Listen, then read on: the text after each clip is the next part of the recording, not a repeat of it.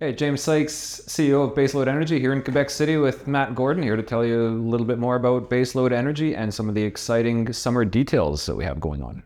I like just listening to Quebec radio station. Welcome people live from Quebec. It's a long day. Bonjour tout le monde. Nous sommes en Québec. Alors nous parlons français. Right, it's the last interview of the day. We're doing D-Bob happy because we've both been at us at like 8 o'clock this morning. It's a long day. It's a long day. 22 meetings. How many do you? Not as many as 22 meetings, that's for sure. Okay. Yeah. I may start traveling, but let's go. We had a good conversation on stage actually. Got some laughs and a lot of people in there kind of wanting to understand uranium. So we kind of did the kind of uranium thesis type thing, and hopefully people kind of understood that. Got to talk about you and what you're up to. You kind of got 4 projects now. I found out about Bear. Apologies for that one. So what are you kind of focusing on at the moment? Ackio. 100%.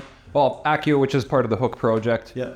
And that is our big push right now. Ackio is near surface mineralization. We think it has potential to be a future mine. So we have to put our best foot forward into Ackio.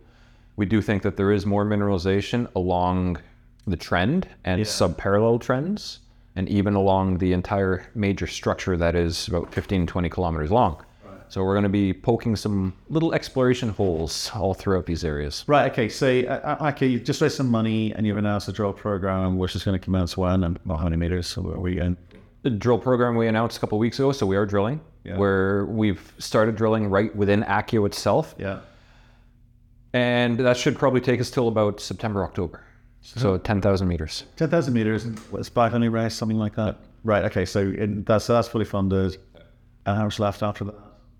By the time that we're done, we should probably have about $1 million left in flow through. Right, okay, so, and you will reserve judgment as to where you deploy that in Ackio, but it will be going into Ackio. Yeah. Right. Okay, you got a kind of bunch of projects in the portfolio. I want to talk about strategies and the way that small companies, small juniors, so 100 million juniors have to change tack and strategy depending on what market conditions are. Your share price has pretty much followed uranium price. Yep. Nothing you do about it. Whatever you do, say it's, that it seems that all uranium companies are doing the same thing at the moment. So, because I asked the question on stage and ask it here, which is, why bother doing anything if nothing's going to really make the dial? So why go after Ackio now? We kind of have to, because I think it would do us more harm if we did nothing for the entire year and did a little bit of exploration on other projects than going after Ackio. We truly believe that Ackio is a potential mine for the future. So despite what the market thinks or despite how the market is, we need to advance that project sooner rather than later. Okay, in which case, I know. So why do you look at that versus anything else that you've been doing over the last 3 years and go, no, this one, definitely a mine, versus what you've been seeing elsewhere? What was informing you? The drill core. Right. Okay. Well, that's the straight up and simple answer, is that we've got drill core. We know we've got results at Ackio. What was going on before? I thought that was awesome. Oh, it is. Everything's awesome. Right. Everything is awesome. Come on, Lego. They're coming. But why specifically is this better than what you've seen before? Again, because we've got mineralization, we have to follow it up. We can't just leave it kind of isolated and open-ended. No, you said this is going to be a mine. We're not determining the efficacy of the drilling versus the mineralization. It's like you said, this is going to be a mine. So yes. Why is it so good? It's near surface. Okay. It has the potential for open pit mining. It's high-grade uranium, which is what we want to see in the Athabasca and what the mills want. It's clean ore. Okay. Well, why is that? Because the mills can accept it. So there's no moly, which is something that you don't want in your mill circuit. There's barely any sulfides. There's no arsenic, no selenium, which are deleterious elements.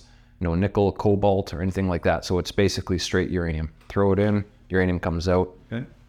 What else about this? What does drive this? Because we've talked in the past about, I made a discovery out of one hole.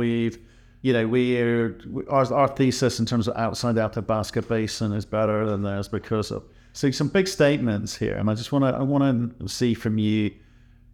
I'm not saying you volte-face and jump around a bit, but I kind of want to see why, if this is where you're going to go all out and all in, The why. So okay, so near surface, it's clean. Near surface, grade is good. the grade is good. We're proximal to a mill. Yeah. So all of that works.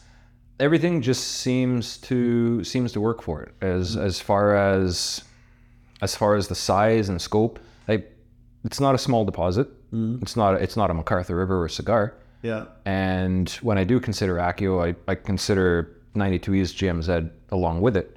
But like, those two deposits are going to be quite sizable and should be larger than previous deposits that have been mined, especially like at Clough Lake or Uranium City areas like that. This could be as big as Rabbit Lake, which was one of the first uranium mines in the area. Okay, but there's been previous drilling on it? No, not at Ackio. Just Yes. You started drilling, but isn't it a bit too soon to say it could be whatever you think it could be, bigger than Rabbit or whatever?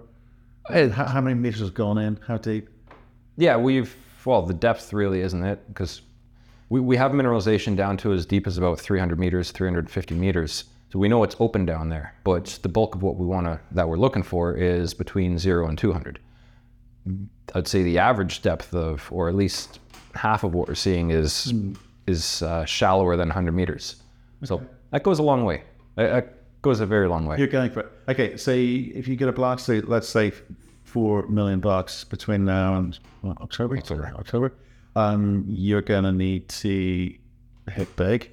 The grade's got to keep going. You've got to get more kind of certainty over that mineralization. And then you're going to need to go raise some more money, right? For how long?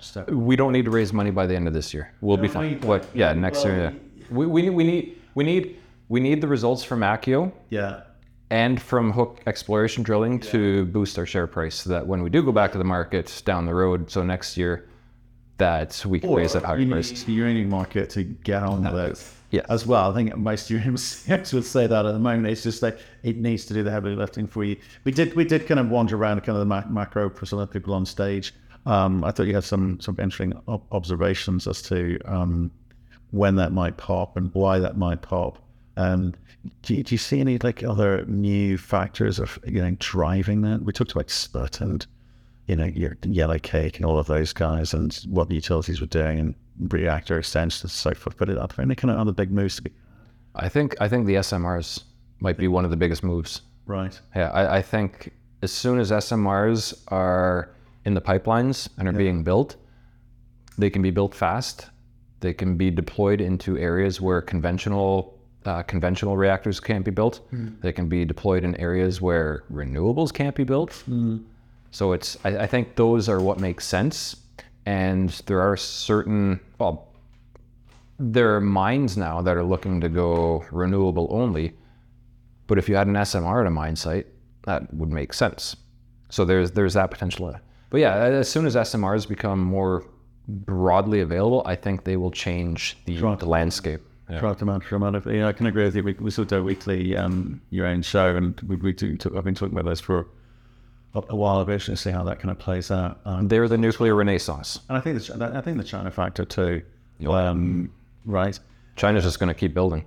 It's going to keep building. Yeah. It's a good. I think ultimately 225 reactors will be are either in existence, being built, or planned. That's a big number. That's a huge number. That's not a small chunk of uranium. That's a big number out there. Yeah. In terms of obviously here in the show, you've been having conversations. We've seen lots of kind of government input, government conversations about how they want to kind of insert themselves into the kind of funding cycle of mines and help out where they can. What sort of meetings have you been having since you've been here? What are you hearing which kind of may influence the way that you kind of move things forward at the company? Since I've been here, I've basically been talking to the people that like uranium, so that's a good thing. There are a few. Yeah, I know. Yeah. It's crazy. Yeah. Yeah, because it's kind of like geared up towards a kind of, I guess, Quebec gold type show. So it was nice to sort of see other investors represented for sure. Yeah. Right. And any good things coming out of that or any idea? Anybody who's bullish on uranium is bullish on uranium, and they will always be so. They're the same type of people who say renewables are crap, and we'll never have a society that's sustainable off renewables alone. So we need nuclear energy in the mix. They all believe the same thing, that nuclear energy will continue to grow. Price of uranium will go up because it has to go up. And it's the same story from the people who believe. And that's always good to see and hear. So in terms of targeting, what does, that doesn't sound like a big deal, what we said, but it actually is, in the sense that it gives you a closer type of people that you need to be chasing down who aren't already uranium bulls. But in terms of the mentality of the kind of, I guess, anti-renewable, that's a sizable audience in the US. Hey, here's an idea for you. Given the conversations you had with people out there on the shop floor, do you think you should be targeting more people who are kind of like anti-renewables? Like, and there's a big audience of that in America. Is that a possibility through your OTC listing? Yes. Oh, it definitely is. I have been talking with people in the States about baseload and nuclear, and yeah, there's a lot of people who are on board. Yes, the anti-renewable people are very pro-nuclear. Yeah. But they're also, they're pro oil and gas and natural gas, which rightfully so. Well, actually, I think that's room for all of the above, quite frankly. But yeah, it's interesting how you go about targeting these things. Well, look, okay, drilling coming up soon. We'll hear from you October. When after this? Way before that, yeah. Even radioactivity results. So we'll keep the market updated as we progress. Right. Once or twice a month, we'll have radioactivity results, and then as the assays come in, we'll put those out. Okay. And then if we, as the exploration continues outside of Ackio, if we have any discoveries, we'll have to announce that ASAP. Right. Okay. Brilliant. Well done. Thanks for coming in. I'll see you soon. Cheers.